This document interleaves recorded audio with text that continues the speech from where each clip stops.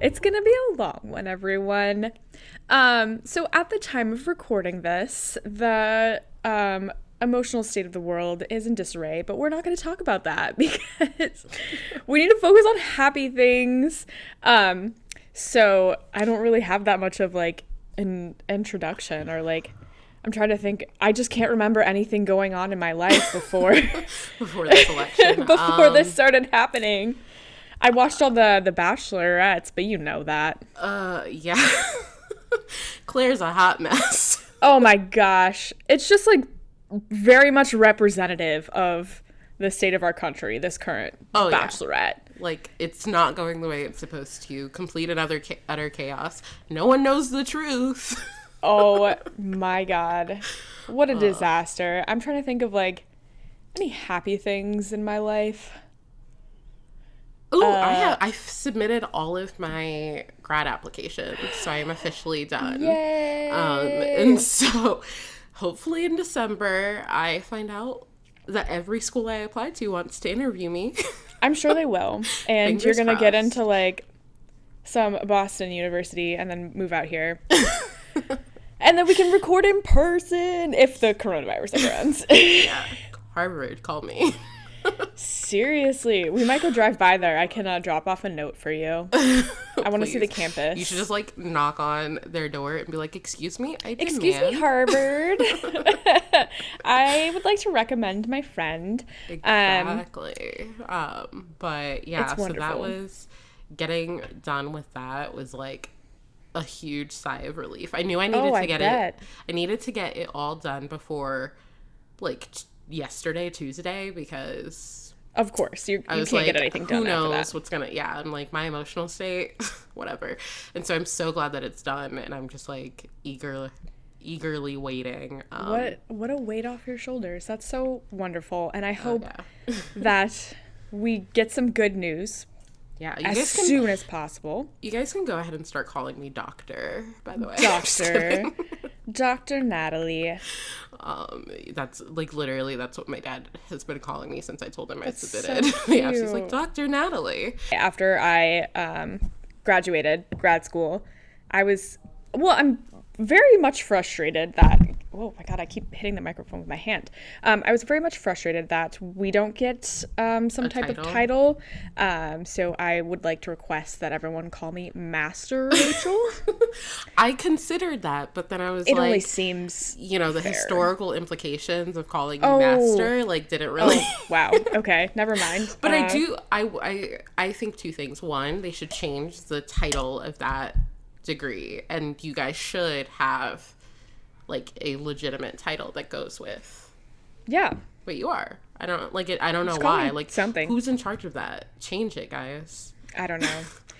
Who knows at this point? But like, I did all that. I paid all that money, and I can't even put anything in front of my name. Rude.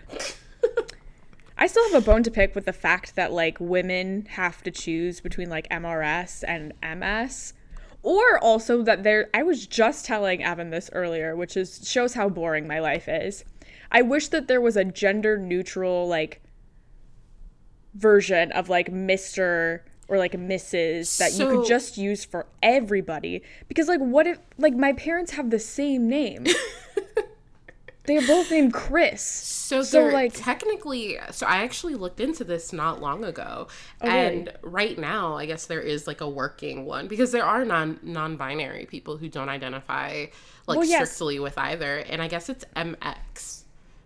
Yeah, like, not only non-binary people, but like if you get someone named like Chris Smith, I don't know whether to address you Mr., Mrs., Ms. Yeah. Like I'm not, or like any like ambiguous names, and it's like I still want to be respectful towards you, but I don't want to insult you by using the improper, like I don't know what those things are called.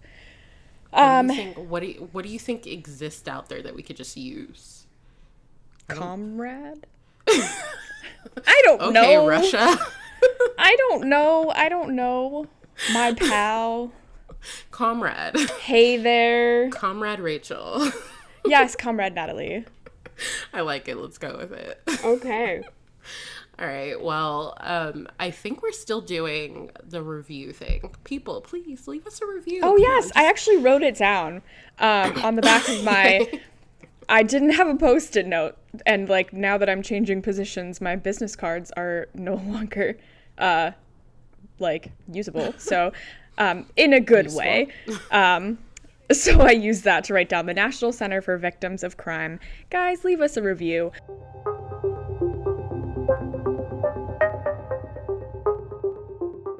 Hello, everyone, and welcome to Pink Collar Crime, a true crime podcast focusing exclusively on crimes committed by women. I'm Rachel. And I'm Natalie. If you're joining us for the first time, welcome. Each week, we're going to tell you about one or two cases of crimes committed by women and discuss details, motives, similarities, and differences, etc., etc.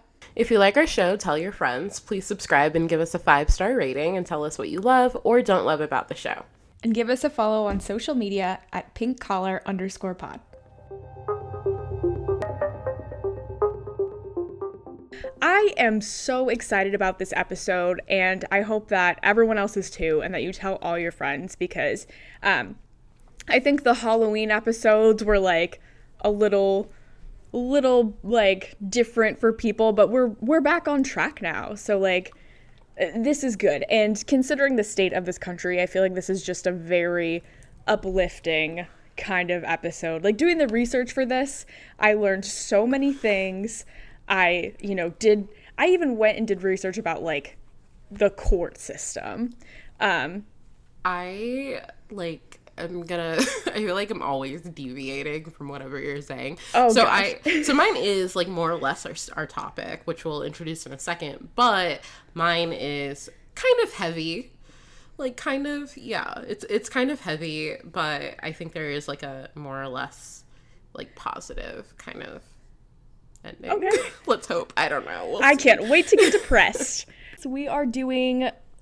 This was Natalie's idea and something we've been kind of kicking back and forth for a while, but we decided to do kind of like an elections, voting, women's suffrage. Voting rights, basically. Voting rights, yeah. That better captures everything. For sure. And so basically just women who, in their efforts to vote, get the right to vote or suffrage, somehow were arrested or had to face the legal system one way or another. And so I do think it's a really cool episode and very like on topic for what we're going through in America. It's another right good now. Crimes, right?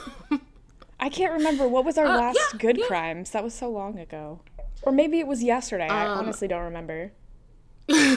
Our last good crimes, I don't know, I feel like it's been a while. Jane Fonda you had your psychic who was helpful. Yeah, I don't know if I kept that. We did have like a good, I don't remember. Oh, was it it was like I did the Civil War woman. Oh yeah, women who like who broke the law to get into the army. Yeah, you had like the white Mulan. Or not Mulan. Yeah. Mulan, yeah. Yeah. She like dressed up as all these different things. She was hardcore. Yeah, and then my person, I think, she like sued for her freedom, which was awesome. Yes. So. Oh, that was also great. That was also good. So this is just building on that. For sure. Just more good crimes. And so you are up to go first. Oh boy, I was kind of hoping that you would go first if yours is more depressing, but that's all right. I can if you want. We can switch it up. Or I can, like, lift us up, and then you can just, like, smash Tear it us down. Which is basically what it was like growing up in my household as a child. Oh, no.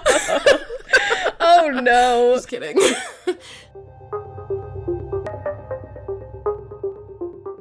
So today, I wanted to talk about the story of a national treasure, Susan B. Anthony. So little known fact, the B in Susan B. Anthony stands for bad bee. I'm kidding. What does it really stand for? Burton? Bronwell. So Susan Brownell. Now I'm second guessing myself. Susan Brownell Anthony. She was born on February 15th. So right near your birthday. In the town. Just barely off, right? Yours is incorrect. 13th, correct? God. Oh my God, I'm a terrible friend. Oh no. Incorrect. What is it, the 11th? The 10th. The 10th. 17th. 10th. Frick! It's fine. Oh my I know yours God. is like what? Is okay. It May 5th? Just 7th? Okay, I was close. 7th. It's okay. We're fine. Yours is in my phone. That down. I know I have it written down somewhere, but also I am a horrible person, and I'm like, it's 6 months until my birthday. It's 1 month until my birthday. Don't forget my birthday in a week. So no one can forget my birthday. Anyway, so Susan was the second child out of 7 siblings. And as a second sibling myself, I can assure you that second siblings are the best. I think that contributed a lot to, the type of person that she ended up being. Second siblings, just great, 10 out of 10. So 6 years after she was born, her family moved to Battenville, New York. And in 1838, her father, Daniel Anthony, took Susan and her sister, Guilma, Guelma. I'm so sorry, Guilma, out of school. Why are you laughing? I'm so sorry. I really like that. Their family was hit. I'm done. It's beautiful. Kind of outdated. I was just gonna say, while you so rudely laughed, that their family was hit hard by the Depression of 1837, and Daniel was forced to declare bankruptcy. It was so bad that the family lost their home. But eventually, the Anthony family moved to good old Rochester, New York, semi-hometown of my boyfriend. So, I'm a kind of Rochester an expert pro myself, having been there so many times. Rochester has this disgusting delicacy that I might have talked about before called a garbage plate. It's like hamburgers and or hot dogs, and they have white hot dogs there. What does that mean? That's like a thing. And do you know what a white hot dog looks like? No. I'm not even gonna. No, it's disgusting. I'm gonna look it up. Okay, but then they have like this meat sauce that's like nutmeg-y, like cinnamon-y grossness. Like, and what so they put inspired like this food? I don't know. Did someone like throw up on a plate and they were like, this is like. So it's like hot dogs and or hamburgers, like tater tots or home fries, weird cinnamon nutmeg meat sauce. Definitely looks like a heart attack. And mac salad. So like mayonnaise pasta. Ew. That's so gross. I don't understand. I have high standards coming from the home of deep dish pizza, so that is just like disturbing to me. But at least there was one good thing that came out of Rochester, New York, that being Susan B. Anthony. So her family moved from a home near the Erie Canal. Their farm was located on Brooks Avenue, and it would later become a meeting place for anti-slavery activists, including Frederick Douglass. So Susan B. Anthony and Frederick Douglass, that's where he started his newspaper, was in Rochester, New York. Dope. So they're both like, I think they have like a bridge both named after them or something. But Susan started teaching a job at Kanahawari Academy. It's like one of those weird New York names. Mm-hmm. Guess what her annual salary was? Mind you, this is like the 1800s. I mean, close. It was $110. You might think, the inflation rates, they've gone up, no big deal. But still, $110 would be the equivalent of $3,670.62 in today's dollars. Jesus. I mean, to be fair, like a house back then was like half a penny, so. I guess, but still, $110. Yeah, that is ridiculous. Well, teachers have been underpaid, still underpaid. Anyway, so a few years later, Susan traveled to Seneca Falls, New York, to attend an anti-slavery convention. From there, Susan started attending more conferences and pushed hard for the rights of women and blacks. She circulated petitions for married women's property rights and women's suffrage, but she was refused to speak at the Capitol, at the Smithsonian. In general, was not really well respected by Washington, D.C., but Susan didn't let this get her down. She was going to get her message across no matter what it took. So she started to campaign for women's suffrage in Mayville, Chautauqua County. I don't know if I finished that sentence. I think I was starting to list out all the places and then I had a brain fart. Anyway, so she would travel to like all these different places and she would speak all on her own, just going out there, which I think is especially brave for a woman of that time to be so bold. In 1856, Susan became an agent for the American Anti-Slavery Society, and just a year later at the New York State Teachers Convention in Binghamton, Susan presented the radical idea that education should be provided for women and black people. Unbelievable. What an idea. It's appalling to think of, even like to this day, how, shocking that is.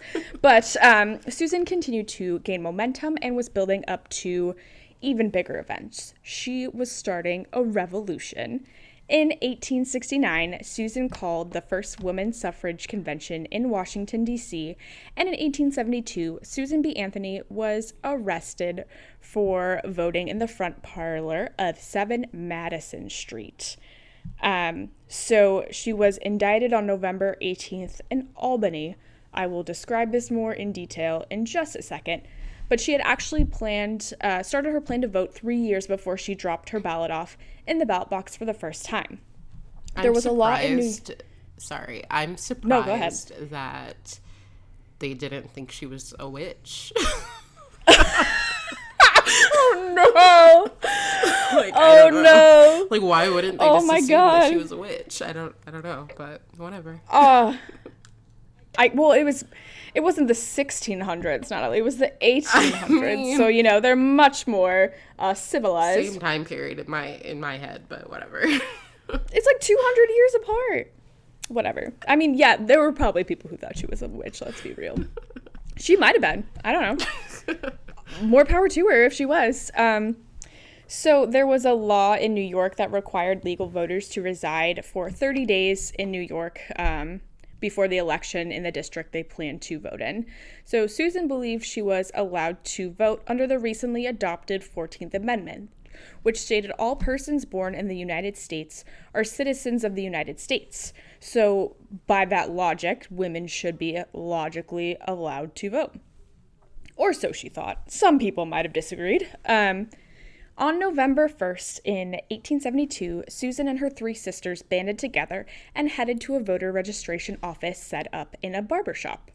Her and her sisters were part of a much larger group of women that had organized to register in Rochester, New York.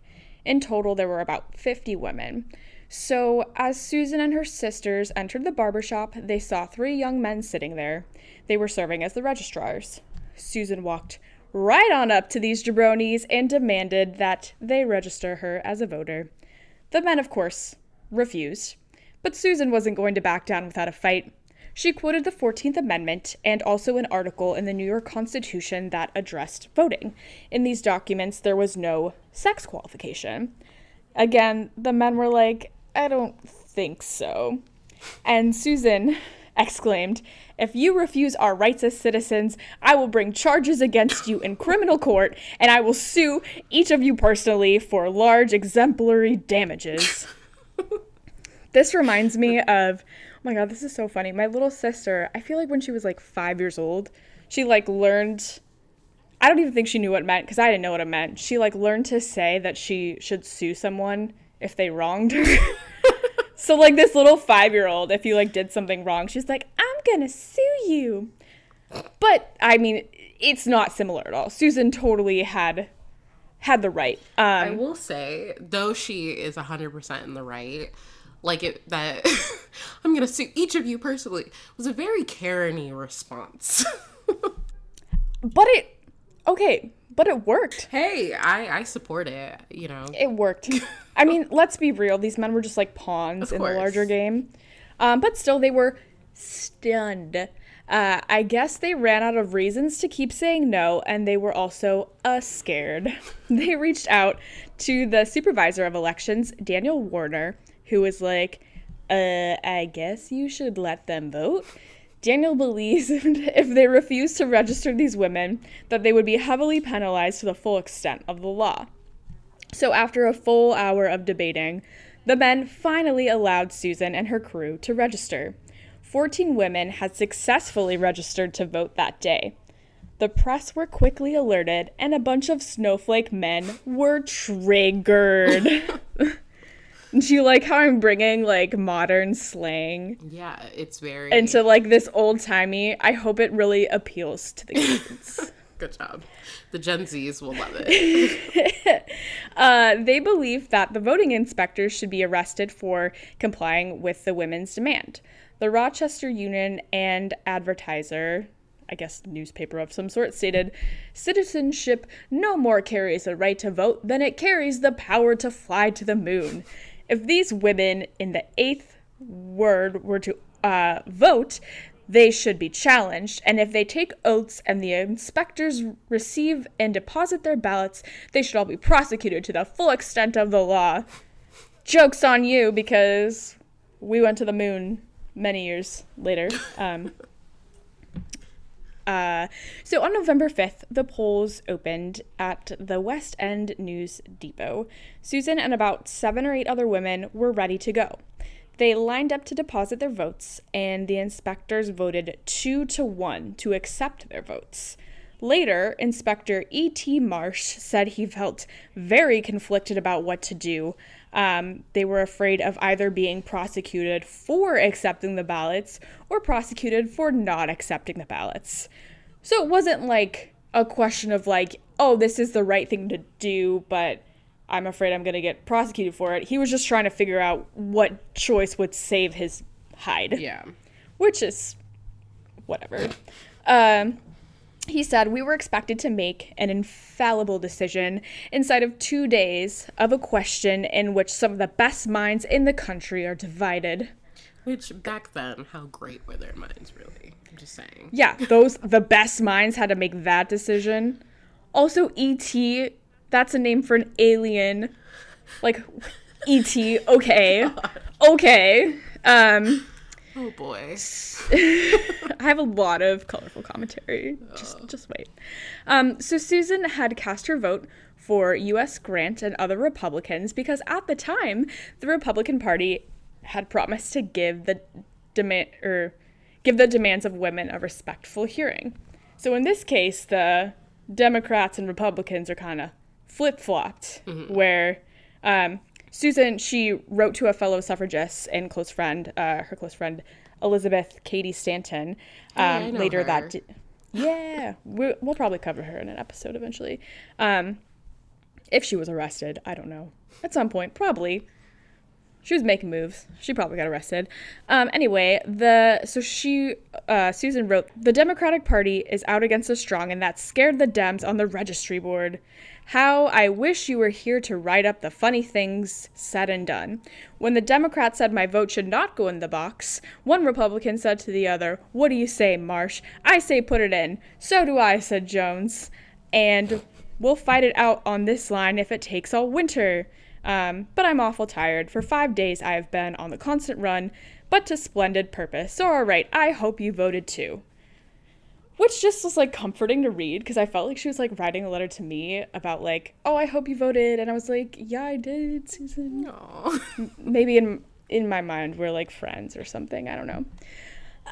So women voting in Rochester was a hot topic of discussion. The papers were talking about the pros and cons every day. Behind the curtain, Susan was preparing with her lawyers for an inevitable lawsuit. A Democratic poll watcher, Sylvester Lewis, aka Angry Salt Manufacturer, filed a complaint against Susan for casting an illegal vote. U.S. Commissioner William C. Storrs issued a warrant for Susan's arrest on November 14th. She was charged for voting in an election without having the right to vote, which carried a maximum penalty of $500 or 3 years in prison. Which, like, how fair is that penalty if it would take you 5 years of working to pay it off? Yeah. Not so much.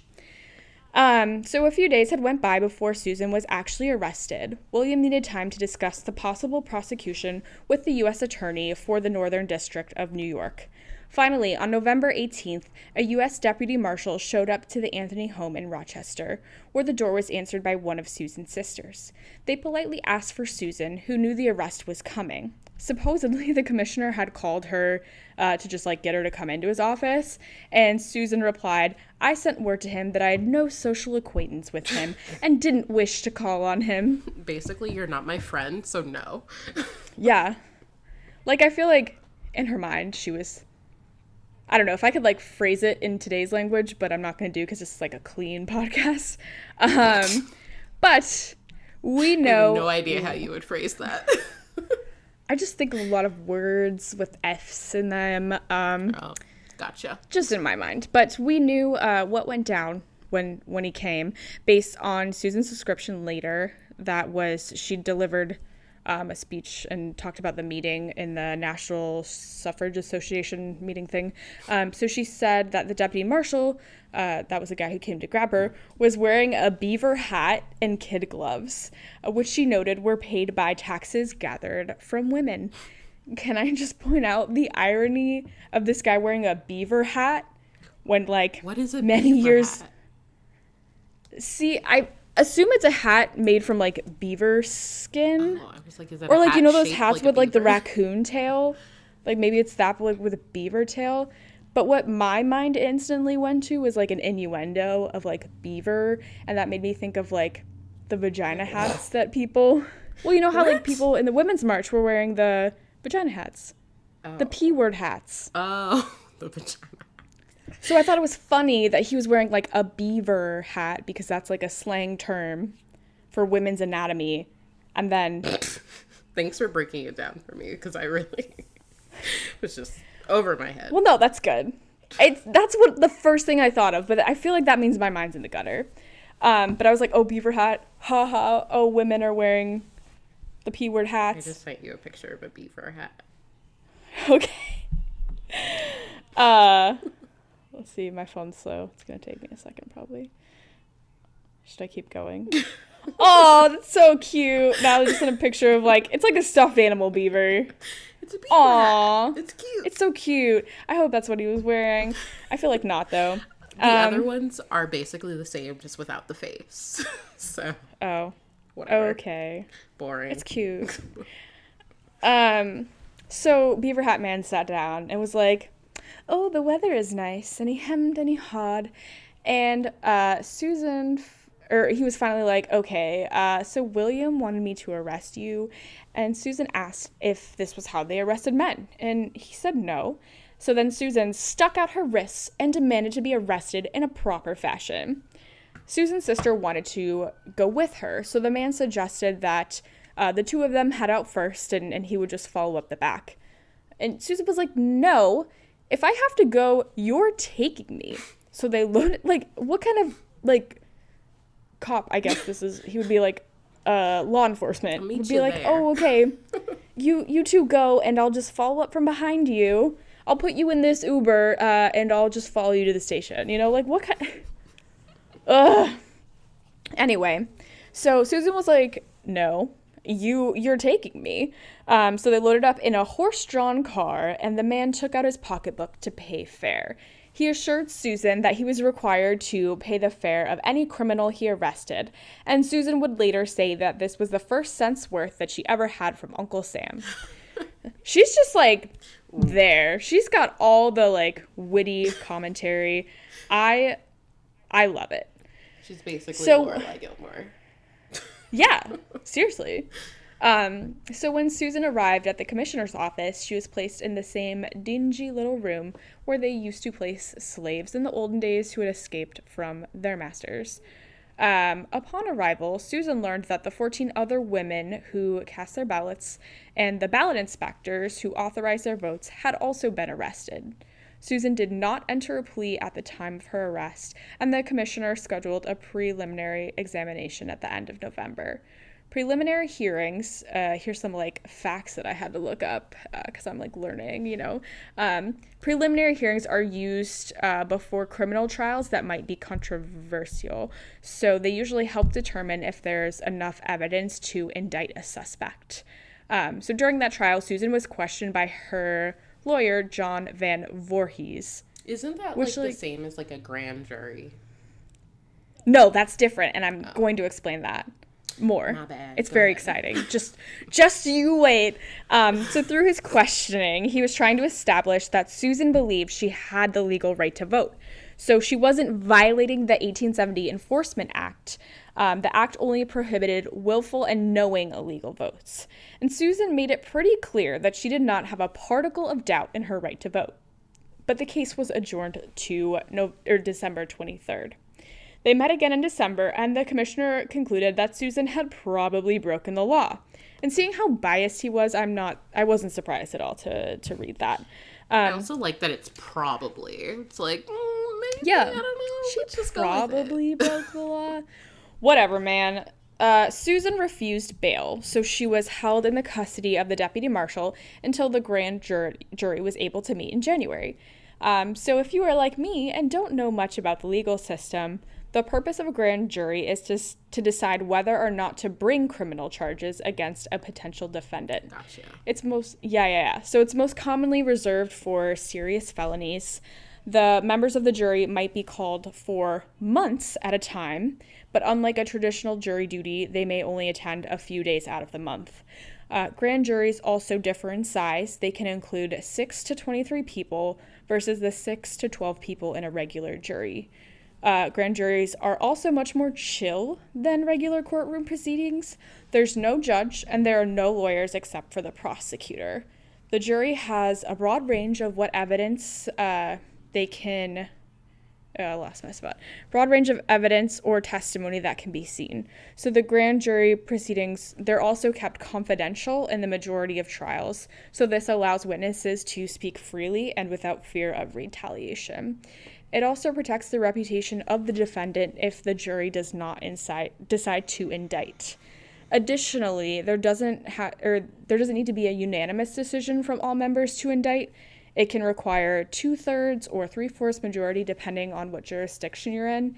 And even if the grand jury decides not to indict, a prosecutor can still decide to bring the case to trial if they just believe that they should or whatever. I don't know.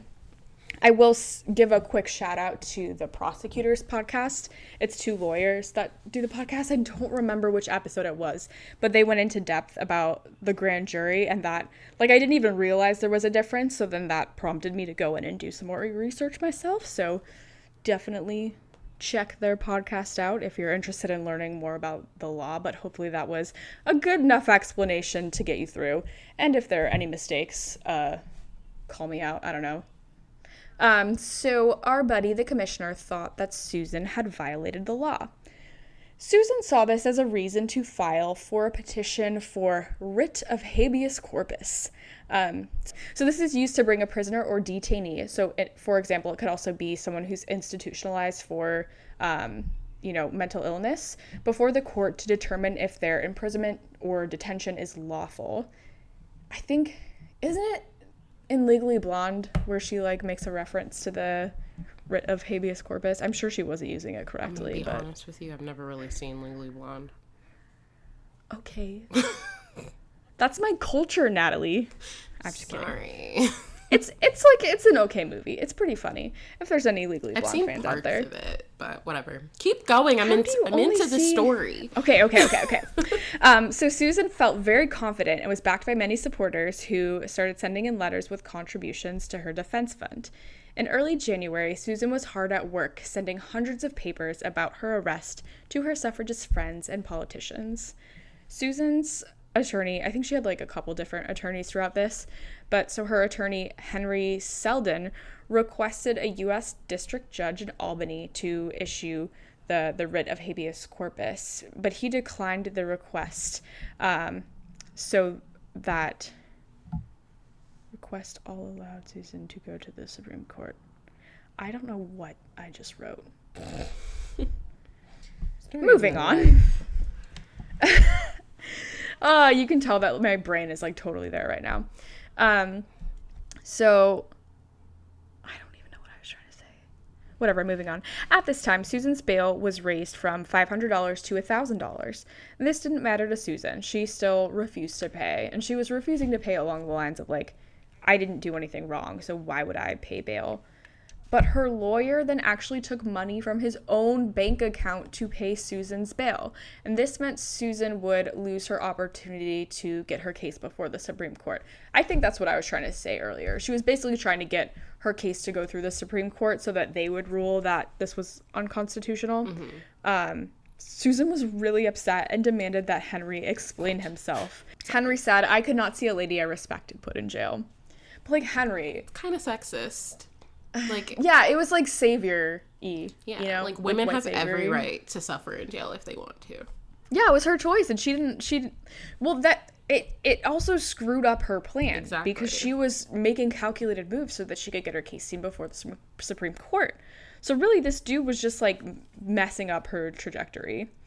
But whatever, I think that she couldn't like take the money back, so... Even though Susan was upset, she still had an upcoming trial to prepare for. On January 24th of 1873, the grand jury, which consisted of 20 men, white men, I'm sure, they decided to indict Susan. They believed that she knowingly and unlawfully cast her vote since she was a person of the female sex. Thanks, guys. That's great. Susan had 4 months to prepare for her next trial, and she took this as an opportunity to get out in Rochester and the surrounding counties to educate people on the issue of women's suffrage. She visited 29 post office districts in Monroe County, which Monroe County is... I don't think Evan's parents technically live in Monroe County, but like their street is literally the county line.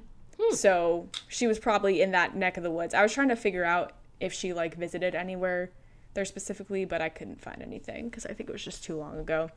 But she was there, so you know, I am just blessed to know that I've been kind of in the same area that Susan B. Anthony's been in. It's very exciting to me. So she, during her trial, while she was giving these speeches, she dressed in a gray silk dress with a white lace collar. She kept her hair twisted into a tight knot, so she was like very stylish. She argued that natural law and the proper interpretation of the Civil War amendments gave women the right to vote. That's like what she was saying throughout this entire time is like, this law allows me to vote. I'm not doing anything illegal. All women should be allowed to vote. You people are crazy.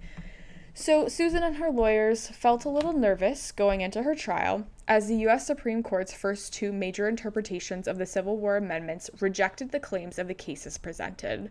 In the New York Times, an editorial stated that Susan was extremely unlikely to win. Which, like, New York Times, I understand that it's an editorial, but come on. This brings us to the trial. Susan showed up rocking a new bonnet with blue silk and draped with a veil. The courtroom was packed. People traveled from all over New York to see the trial. Judge Ward Hunt was sitting behind the bench. Susan would later describe him as small-brained and pale-faced. So you can already tell how this is going to go.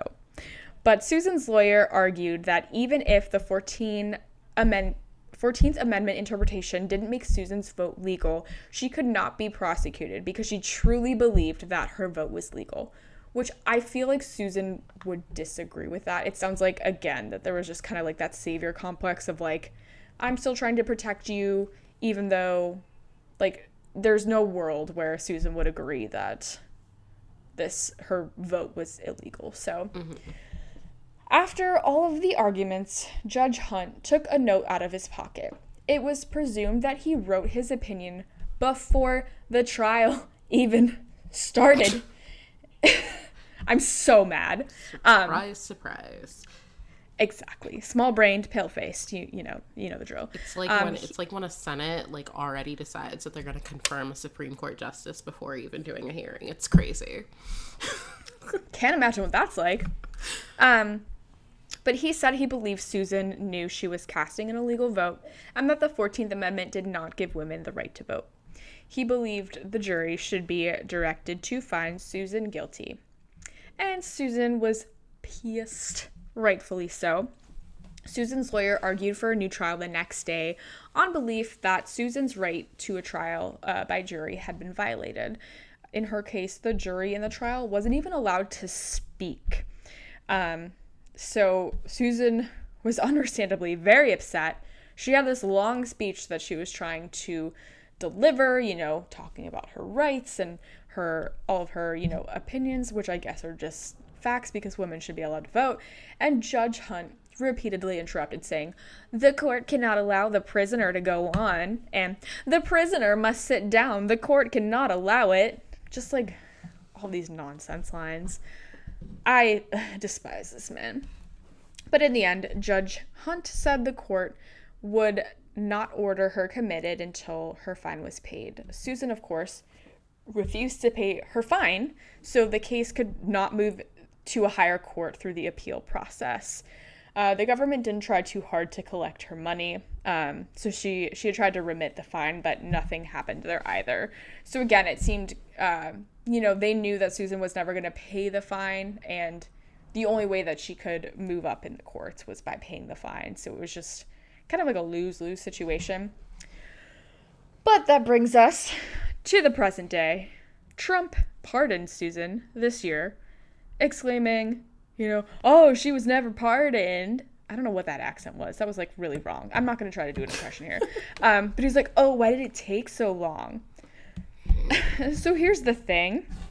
Susan did not believe she broke the law, and she probably wouldn't have wanted to be pardoned for that reason. And True. The happy ending to this, and definitely not by that man. There's no universe where she would ever accept that. But also, I think that other politicians, recognized that, Susan B. Anthony probably would not have wanted that. So that's probably why it hasn't happened yet. And this person was just unintelligent enough to, not kind of put two and two together. But anyway, so the happy ending in all this is the Susan B. Anthony Museum ended up declining the pardon. How awful do you have to be that the Susan B. Anthony Museum's like, no thanks. I respect it.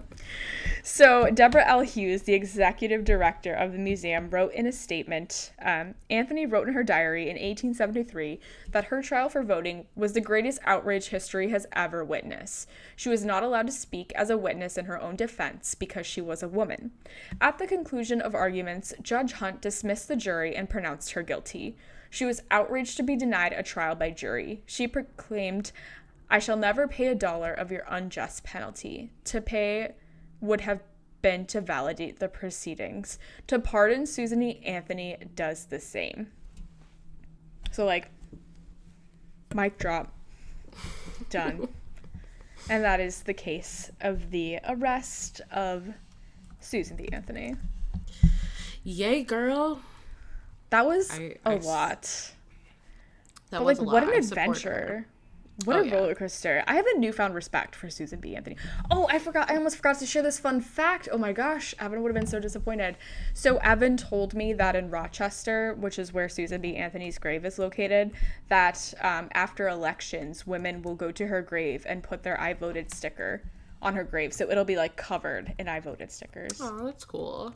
I would like to do that one day, except I don't know that I'll ever vote in New York. I'll save a sticker and then just bring it. I respect that. That would be cool. No, I don't what else is there to be said about Susan B. Anthony's I want to say badassness, but greatness. I think we could let that slide. That is so much deserved.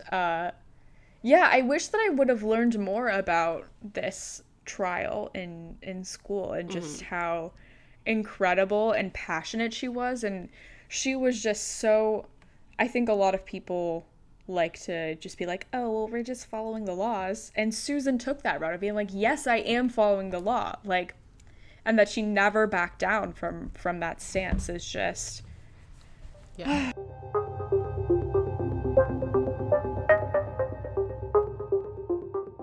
There are some similarities to my case, but I'm not as exciting, and I don't think I'm gonna have as fun, colorful commentary as you. So. Oh, well, I will say that I feel like a lot of the colorful commentary came from Susan herself, so it's like quotes and stuff. But all right, bring us down, Natalie.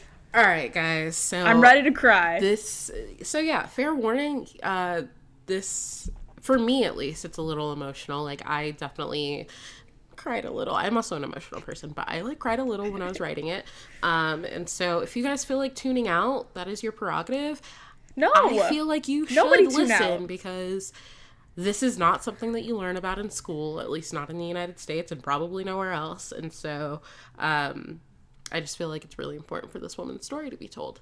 And so I am doing the case of Fannie Lou Hamer, who is an African-American voting and women's rights activist and civil rights leader.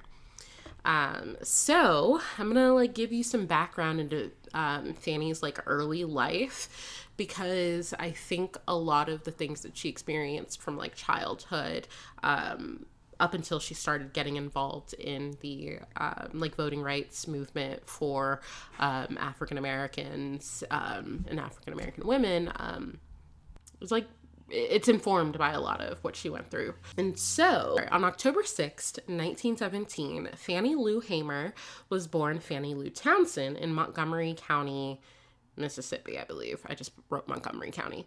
And so her parents, James and Ella Townsend, actually had 20 children, of which Fannie was the youngest. Wait, one woman had 20 children? I mean, look at the Duggars. It's not unsurprising. And so she was the youngest. And so just a sheer numbers game, regardless of when her mom started having children, by the time Fannie came around, her parents had to have been older, you know? Oh my gosh, that is good for what a woman. That terrifies me. I can't even comprehend having one of those.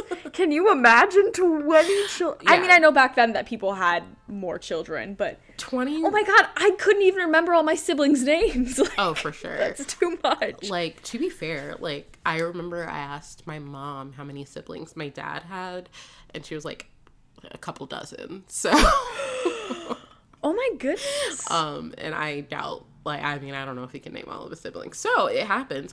That said, my grandmother didn't have all of them. Yeah, so. I would hope not, for her sake. Yeah, that's just too much for one body to make. That's true, but more power to Ella Townsend for bringing 20 children into the world. I don't know, how many survived to adulthood, but yeah. Well, Fannie, that's depressing. Let's not get into that. It's just 1917. That's what happens yes. to people. And so, yes. So yeah, Fannie was the youngest, and in her early life, the family actually had animal stock. So, animals that they were raising, through which they actually were able to make a living. So, whether that means selling the young or chicken eggs, I don't know, but they were able to kind of be a bit self-sufficient. However, at some point... Well, I had 20 children. That's a full, staff for free. Yeah. And so, however, at some point, many of their animals were mysteriously poisoned, presumably by a local known racist white man. Surprise, surprise. And so that meant in 1919, the family had no choice because now they needed a way to survive. So they had to move to another county in Mississippi and work as sharecroppers on W.D. Marlowe's plantation. And so that just... it's heartbreaking that, they were able to, be self-sufficient, but some racist person decided to, kill their stock, and they had to go be basically, I don't know, glorified like slaves, kind of. Sure, they were getting paid, but not enough. And so from 6 years old on, Fanny picked cotton alongside her parents and her siblings.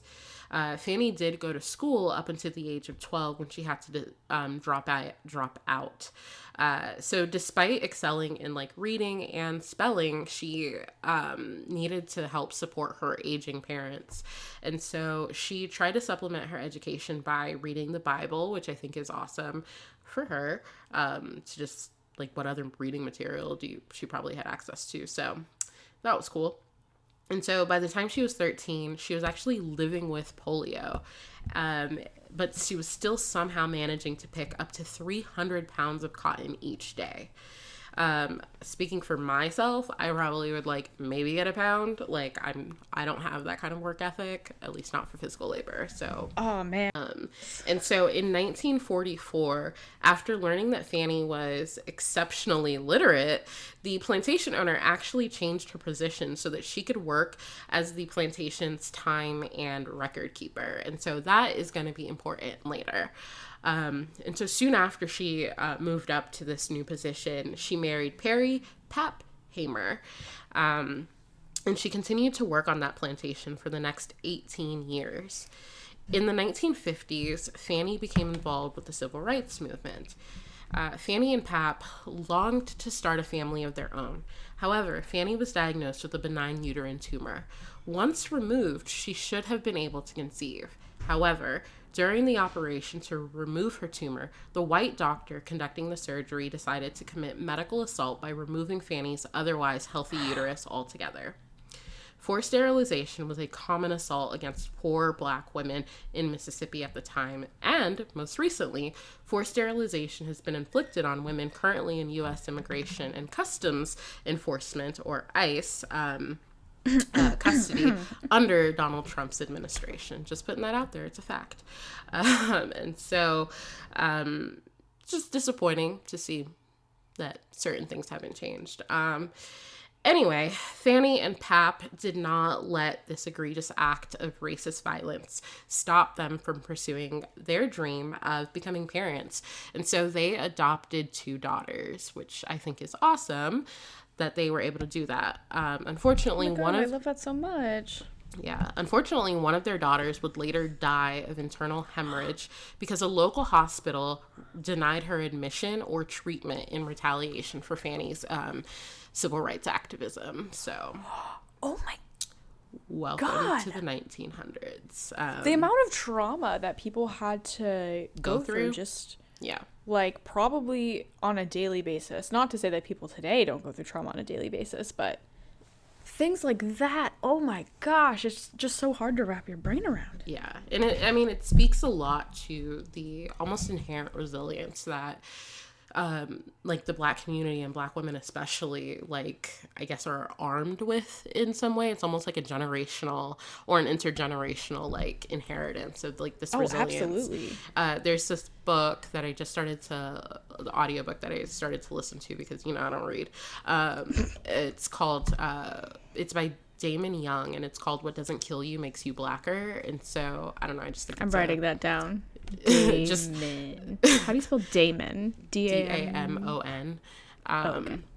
Yeah. And so, just that title alone, I think really speaks to a lot of generational experiences for the Black community. So, moving on, in August of 1962, Fanny met with members or volunteers from the Student Nonviolent Coordinating Committee, which I will go on to refer to as the SNCC. And so for those unfamiliar with the SNCC by name, they were the organizing body responsible for freedom rides, peaceful sit-ins, and the March on Washington, where Dr. King gave his I Have a Dream speech.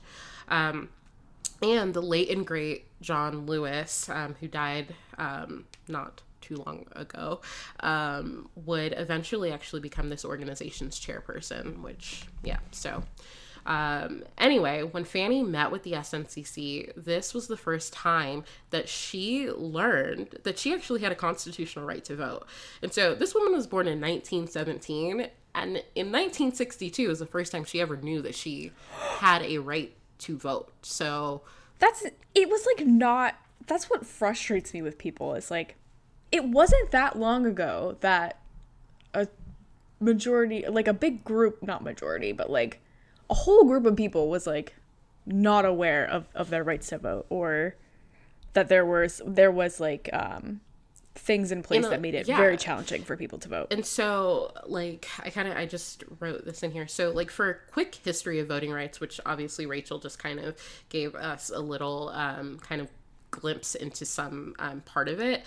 But a lot of us are, I think, in part to, like, mainstream feminism a little bit, we're, like, led to believe that all women got the right to vote in 1920. And the unfortunate reality is that at the time, due in part to, like, rampant racism and systematic oppression, the 19th Amendment did not actually secure the right to vote for all women, especially poor and non-white women. And so there was nothing in place, like, sure, on paper, these people have the right to vote, but there's nothing in place that basically said it is illegal to stop people to vote. And nothing really, like, I guess, stopped states from, like, being allowed to impose outlandish voter intimidation tactics and voter suppression tactics. And so those things can include anything from, you know, like poll taxes, literacy tests, to literally hanging people. Okay. Yeah. And so, even though we say, like, women got the right to vote in 1920, Black women didn't really get the right to vote until the Voting Rights Act of 1965 was signed. And well, it's like my dad was born in 1961, so this happened within his lifetime. My parents were born in 1964, so like, it's insane. Well, so, like, that it was like yesterday. Your grandparents like would have not been allowed to vote. Well, I remember I was talking with my grandma, and I'm like, Grandma, like, was segregation a thing when you were a kid? And she was telling me all about it, and I'm like, it's disgusting that, like, someone I know, like, someone in my family, or like that there are people alive that were still alive, well, that anyone was alive while this was happening, but like, it really wasn't that long ago. And if you consider the effects of discrimination on kind of what's the word I'm looking for, like, family lines, you know, if you have a really rich family member or ancestor that sets you up for success in life, but if you have family members who are heavily discriminated against and weren't given the same opportunities as everyone else, that's going to potentially affect your family line for generations to come. Exactly. It's like, if you're thinking about, like, it is a race, like, a lot of a significant portion of this population started the race really early, and we just started it yesterday, and we're told, and we're being told, like, it's our fault that we haven't caught up. You know, it doesn't really make sense, not to bring everybody down, but the reality of our world. So the Voting Rights Act of 1965, keep in mind that right now we're talking about 1962, and so nothing was really stopping people from stopping Fanny to vote. And so, despite that, she wanted to exercise her legal right as an American to pick the officials elected into office. So Fanny became even more involved in the voting rights movement by taking direct political action.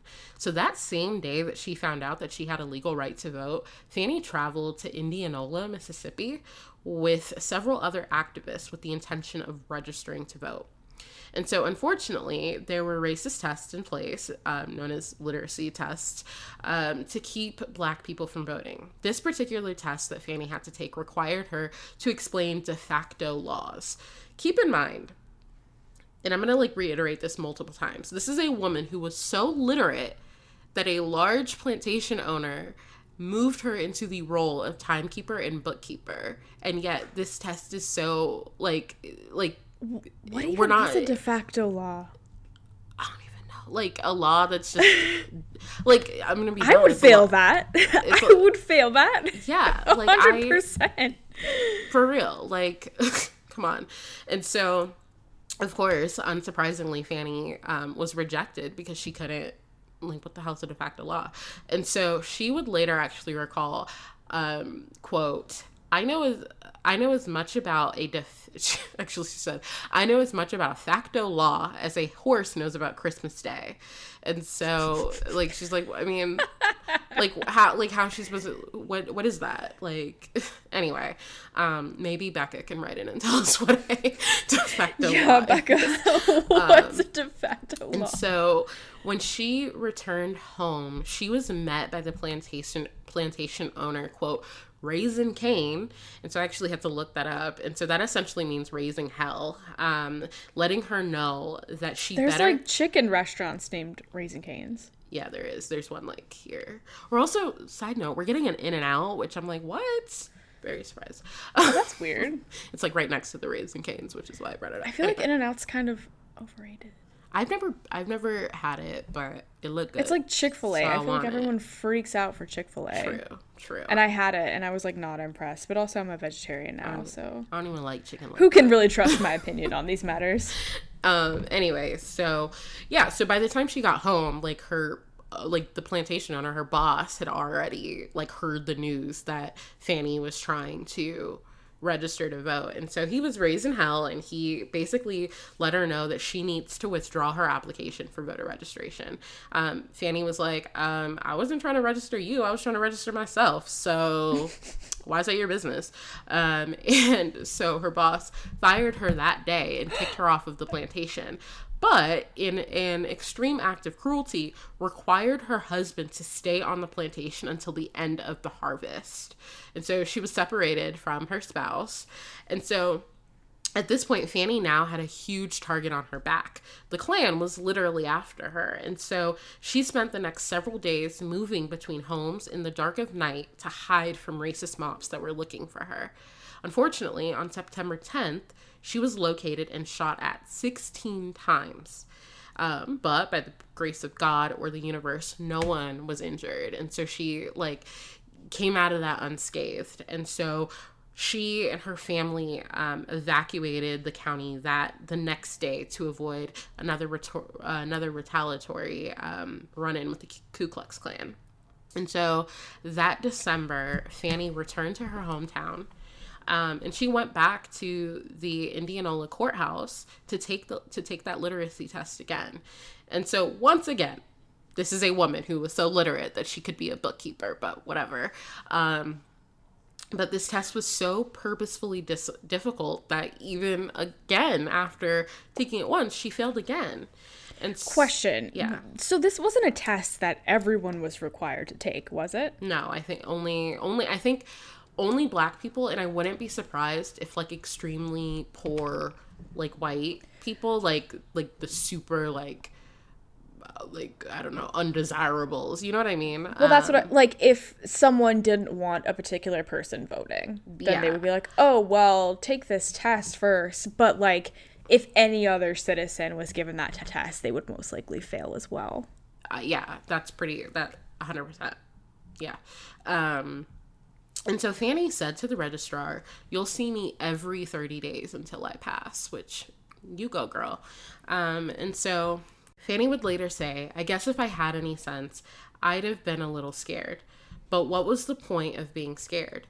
The only thing that they could do was kill me. And it kind of seemed like they'd been trying to do that a little bit at a time since I could remember. And so that's just like such a sad like thing. Like, I mean, her entire life, like, people have been literally getting in the way, like, so. Yeah, if, like, you're like, oh, well, the worst that can happen is they'd kill me. Just imagine how bad the quality of your life has to be. Gosh. The following month, in January of 1963, Fanny took the literacy test once more. This time she was successful, and she became legally registered to vote. So that fall, Fanny was excited to cast her first vote at the age of 46. However, when she got to her polling place, she found out that her registration did not guarantee her the right to vote, and it meant next to nothing. Her county required that she have proof of paying 2 poll taxes for that election cycle. And so it's not like you can pay a poll tax like once in your life and now you have a receipt to show. Like, you have to pay 2 poll taxes every election cycle. And so if there are 2 cycles that year, that's 4 taxes. And we're talking about people who get paid next to nothing, and still have to survive and, you know, contend with like outrageous rents and well, if she didn't even know that she could vote, why the heck would she be paying polling taxes? Exactly. And so, so, you know, putting it simply, poll taxes are just another means of voter suppression. And so after her experiences of being regularly denied her constitutional right to vote and being violently intimidated to not vote, Fanny only became more dedicated to the cause and started to become more involved with the SNCC. She attended and taught classes at the Southern Christian Leadership Conferences, or the SCLC. Just start saying random letters of the alphabet. We understand what you mean. The SCLC. And so she gathered signatures for petitions, and she she gathered signatures for petitions attempting to secure federal resources to help Black families in the South. And so, part of like one rationale for this is like, well, if we can get federal resources to help these people survive, then they'll have more resources to pay these ridiculous poll taxes. And she also became a field secretary for voter registration and welfare programs for the SNCC. And so after becoming a field secretary, Fanny traveled to a Southern Christian Leadership Conference regarding voting rights being held in Charleston, South Carolina by bus alongside other activists fighting the good fight in June of 1963. On the way, they stopped in Winona, Mississippi for a break, and some of the members of the group went to a local cafe. Of course, it was a whites-only cafe, and so they were refused service. A local police officer showed up on the scene and started waving his baton around to intimidate the group of Black activists into leaving. And so as they were leaving, one of the members attempted to take down the police officer's license plate number. And at that point, the police officer and the police chief decided to arrest them all. And so, but the entire time, like, while this was going on, Fanny was actually on the bus. So she never even got off of the bus until the commotion started. And so that's when she got off of the bus just to see what was happening. And as she was getting back on the bus, for whatever reason, officers decided to arrest Fanny too. And so I think pretty much, in addition to, these are Black people who are in, who were in a, local white cafe, like seeing that there were activists, and possibly finding out that they're on their way to like a voting rights like conference, like kind of made these like officers become like enraged almost. Snowflakes. And all of them snowflakes. So sensitive. And so once they all arrived at the jailhouse, and so this kind of gets a little heavy, and so if you guys want to click that, 15-second forward button, I understand. But so once they all arrived in the jailhouse, the other members of Fanny's group were beaten. Among those beaten included a 15-year-old Black girl for not saying sir to the officers. Keep in mind that I read the transcript of like what was said, and they called her the N-word with a nice hard ER about 15 times in that exchange. So I don't know why I'd be calling you sir, but whatever. Yeah. Also, like, why? This is something that frustrates me, even to this day, which it is law enforcement's job to, even if someone is being incredibly disrespectful, to be professional, because you are being paid to be there. while that other person is not. And like, you have had training on how to manage this situation while the other person is not. Like, from anyone who's worked retail in their life, like, we've all had to, you know, hold our tongues while people have told us how stupid we are, or like, and like, granted, when most people, or not, maybe not most people, but like, a lot of people who work retail are like under the age of 18, and we somehow manage to, you know, take it. So why, this is your literal job, to be professional, so why do you need to be like, you know, like, why do people have to say sir, or why are people expected to, like, we're it's not like she was like, you know, big old baboon, like, she just didn't say sir. So one, I don't consider that disrespectful, so suck a nut, sorry. And like, second, it is not illegal to be disrespectful. And like, even now in 2020, like, when we see these cases of like police brutality, it's like, I didn't like the way they started walking away from me, so I'm gonna shoot them in the back. It is not illegal to be disrespectful. Like, you as a human being, the unfortunate reality of our world is that you are not entitled to respect. As nice as it would be if we all could respect each other, you're not owed it. Like, just because I'm not being polite does not mean you have a right to like infringe upon my like autonomy or attack my personhood. Right. Or like, so, we work in the mental health profession. We are taught, and especially throughout grad school, you may end up working with people who have been through a lot of trauma or who have a different understanding of the world. So they may not always be respectful, or, you know, they may be outright mean to you, which has happened with clients before, you know, clients that I've been, you know, close with. I've worked with adolescents in the past. So, you know, I've had every insult hurled at me that you can possibly think of, along with, you know, everyone else who worked there. They had to deal with so many things, like being on the end of violence, but we were all trained to, you know, restrain people without harming them or doing the least harm possible.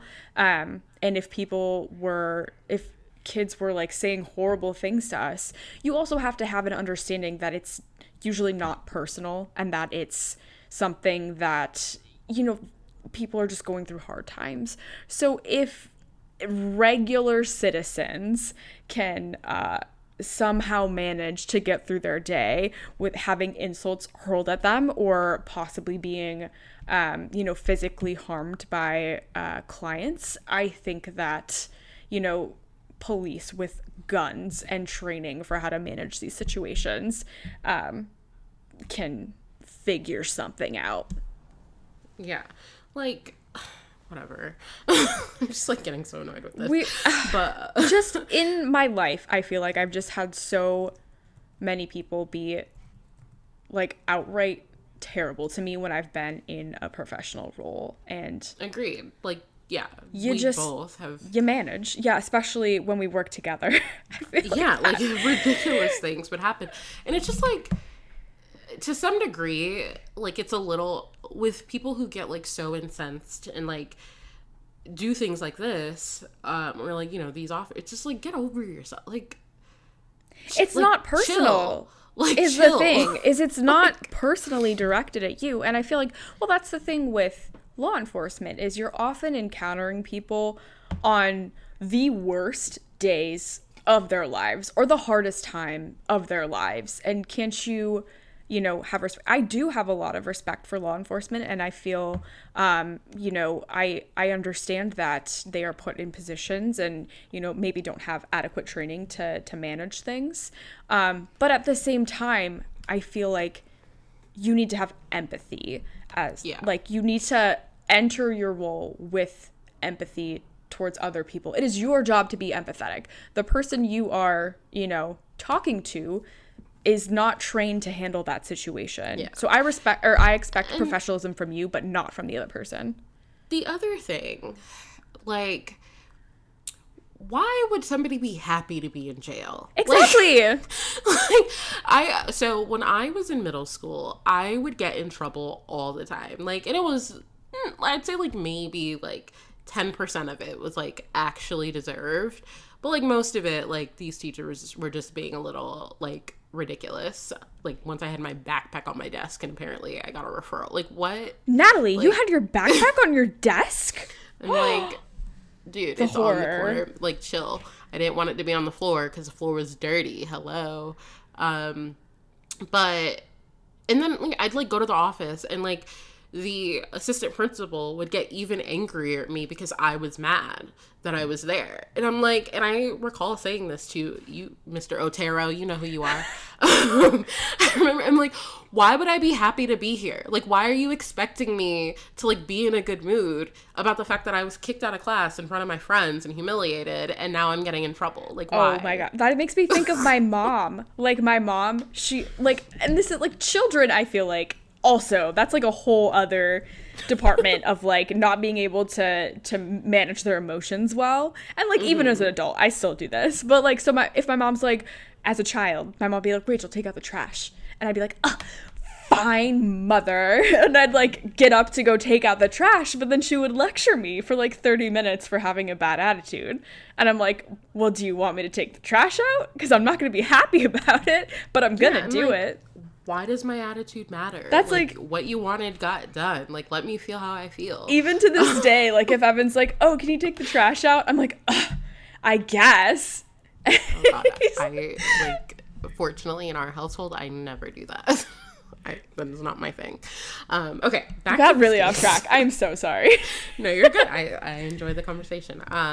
And so, where was I? So Fanny, on the other hand, was taken to a cell where a state trooper ordered 2 other inmates to beat her using a baton. And so police made sure Fanny was held down the entire time so she could feel the full force of the attack. The beating was almost fatal. When Fanny screamed out in pain, she was only beaten harder. If this wasn't enough torture, Fanny was repeatedly groped by the officers. Fanny recalled that when she tried to resist the groping, an officer, quote, walked over, took my dress, pulled it up over my shoulders, leaving my body exposed to 5 men. And so just think about, we're not even just talking about the physical cruelty. The physical cruelty is already like, you know, on a scale of 1 to 10, we're at like about 38 billion, you know? Mm-hmm. But the emotional and like psychological like torture of something like that, like to just be, not only are you being told like your body doesn't matter, like we can beat you, but like here we can like humiliate you and just, I don't know, like I would not be okay with this. It's just, it's like rubbing salt in a wound. It's just very hard to hear that not only did you have to beat, I feel like as women, there's just this added layer of, you know, not only being physically beaten, but, you know, our bodies are, you know, policed so much and like being exposed in that, like if you took off a man's shirt, it would not be the same as exposing a woman in that sense. And clearly they were doing it with terrible intentions. The other thing is like, if you just kind of think back to like what slavery was, and so obviously this is well after enslavement, the black body was community property, right? The black body did not belong to the person. Like it was like, you are like, black women were probably the most profitable like, I guess, product that you could have, because they could breed more slaves. And so like these were women who like were being used not only for their physical labor but their literal labor, and just like their like, I don't know, I'm just getting very annoyed and mad. So going on. So one of the other activists, a teenager, was beaten, stripped, and stomped on. A third member was beaten so severely that she was unable to speak. An activist who was not arrested at the cafe came to the jailhouse the next day to see if anything could be done to secure the release of his unlawfully arrested comrades. Didn't know that we were going to talk about comrades earlier because I wrote it in the script. Wow. Full circle, guys. And so And so officers responded by beating him until his eyes were swollen shut. This is a man who just came to be like, hey, you arrested these people. What's the bail? Like, how do I get these people out? So, yeah, good job, Mississippi. And so Fanny was finally released on June 12th, 1963. Despite taking a month to recuperate from the beatings, Fanny never fully recovered. She had a permanent blood clot over her left eye and had permanent kidney damage. This did not deter her from her mission, though. She went on to organize several voter registration drives later that same year. In 1964, Fanny co-founded the Mississippi Freedom Democratic Party, or the MFDP. This was an effort to prevent regional all-white Democratic Party attempts to stifle African-American voices. In addition, it was a party that did not exploit or discriminate against anyone, especially Black people. And so, at the 1964 Democratic National Convention, Fanny gave a televised testimony demanding her party be given formal delegation seats. One of the things, just like a quote from her televised testimony, all of this is on the account that we want to register to become All of this is on the account that we want to register to become first-class citizens. And if the Freedom Democratic Party is not seated now, I question America. Is this America, the land of the free and home of the brave, where we have to sleep with our telephones off the hooks because our lives are threatened daily because we want to live as decent human beings in America? And so, I don't know, this,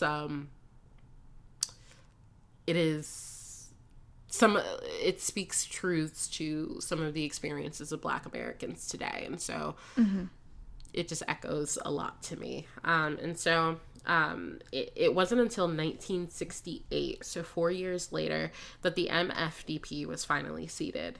The Democratic Party adopted and this only happened after the Democratic Party adopted a clause that demanded equality of representation from their state's delegations. And so, like, think about, like, so Fanny was a big part of this. Like, she co-founded it. She gave a speech at the 1964 DNC, but it wasn't until 1972 that she was actually elected as, like, the actual party delegate, which I think is, like, ridiculous and silly, but whatever. Maybe she had other things going on, or hopefully it was her choice, but yeah, who knows? And so, much like her life before this point, Fanny continued to live a truly remarkable life in the face of systematic racism and oppression of Black people living in the United States. So, for example, in spite of everything, she actually became a doctor of law. And she also went on to be awarded several honorary degrees. And I wish I had time to go over her entire life story, because, like, there's just so much to it. And, like, this woman, so incredible. I'm, like, to be honest, I never even heard of her until very recently. And so it's just shocking that somebody who did so much for this cause, like, we don't learn about ever. But our history curriculums are flawed severely anyway. And so, unfortunately, Fanny died at the age of 59 after suffering from complications from hypertension and breast cancer. Her tombstone is engraved with one of her famous quotes. I am sick and tired of being sick and tired. And in 1993, she was posthumously. Didn't you have trouble saying that word last week? I probably said posthumously something. Posthumously inducted into the National Women's Hall of Fame. And so, I don't know, I just really encourage everybody to look her up and familiarize yourself with what she and her colleagues did, just not only for voting rights and the Civil Rights Amendment, but just, like, for the Black community as a whole. I just think that it's really important to, like, really understand, like, you know, we talk about Jim Crow, we talk about, you know, these, like, different things in you know, very like simple terms, right. but like really seeing like the true magnitude of the brutality that some of these people had to experience, and then kind of compare that to what's going on today. Of course. And I feel like in regards to our education now, and it's like the same with women, the same with the Black community of, you're right, they just give kind of like the sprinkling of like, oh, this is when women were given the right to vote, and then there was never sexism again. And it's like, same thing, like, oh, Black people were allowed to be in the same schools as white people, and then schools were never, segregated again. Did I say that right? Never segregated. I don't know if something that's a very good listen, just makes me think of this, is Nice White Parents. It's a podcast series about the schools in New York and how they are very much divided by race, and it's very interesting because you can kind of pick and choose what school you go to. So it just, like, even though New York City likes to think of themselves as like very progressive, it's like, well, your school system is like messed up, and it's like worse than other places in terms of like diversity. So kind of, I think I've listened. I don't know if it was you or Emily who told me about that, but I think I've listened. Definitely. I don't think it was me, but good for Emily if she's listening to it too. We can have like a book club Emily about it or something. But yeah, so I don't know. Just kind of like on the backs of like where we are today. And sorry to get like too into the times of what we're going through, but like it's heartbreaking that like here we are in 2020, like decades and decades later, and we're still fighting against rampant voter suppression and intimidation. Like it's happening live during this podcast recording. Yeah, like there, what was it, like a few days ago, like a group of like Black people were marching to the polls, and they were met with like what not tear gas, but like what's it called, like mace and like hoses, and were arrested like just a few days ago. Like for going to vote. Like they were not doing anything wrong. Like they were protesters, but they were like going to vote. Like I don't understand, but it's so disappointing. Yeah, and just like, for me personally, like speaking as a Black woman, like thinking about like what all of these people like did before us, and looking at like where we are now, like it just feels like we have not, like the United States has done them a disservice, and almost like their like sacrifices like were in vain. And I just hope that things really do change, and that the lives of Black people are valued in a like true way, and that we have we have a leader that does not co-sign hatred and violence against anyone.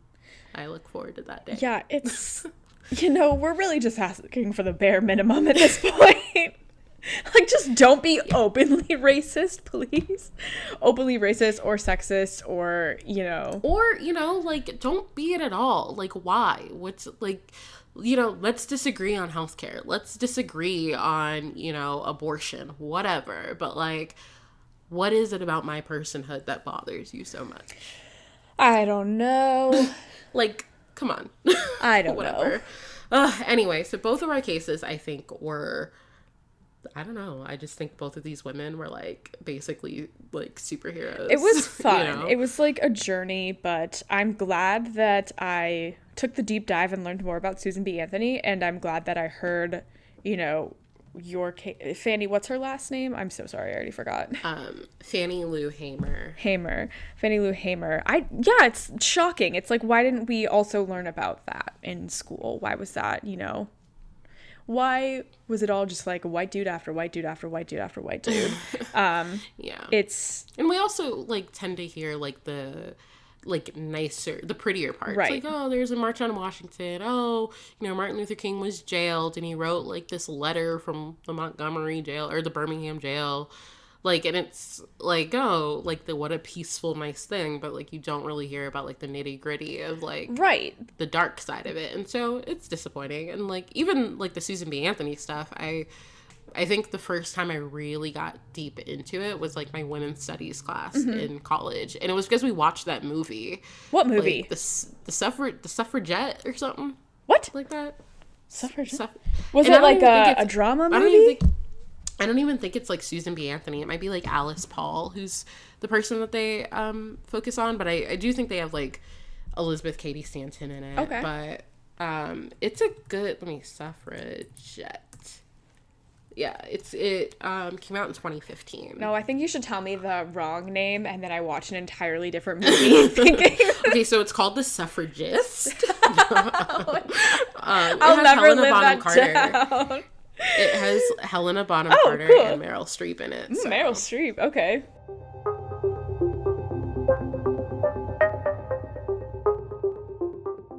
Our music is the track Wasteland by Joseph McDade. His Patreon and our podcast sources will be linked in the podcast description below.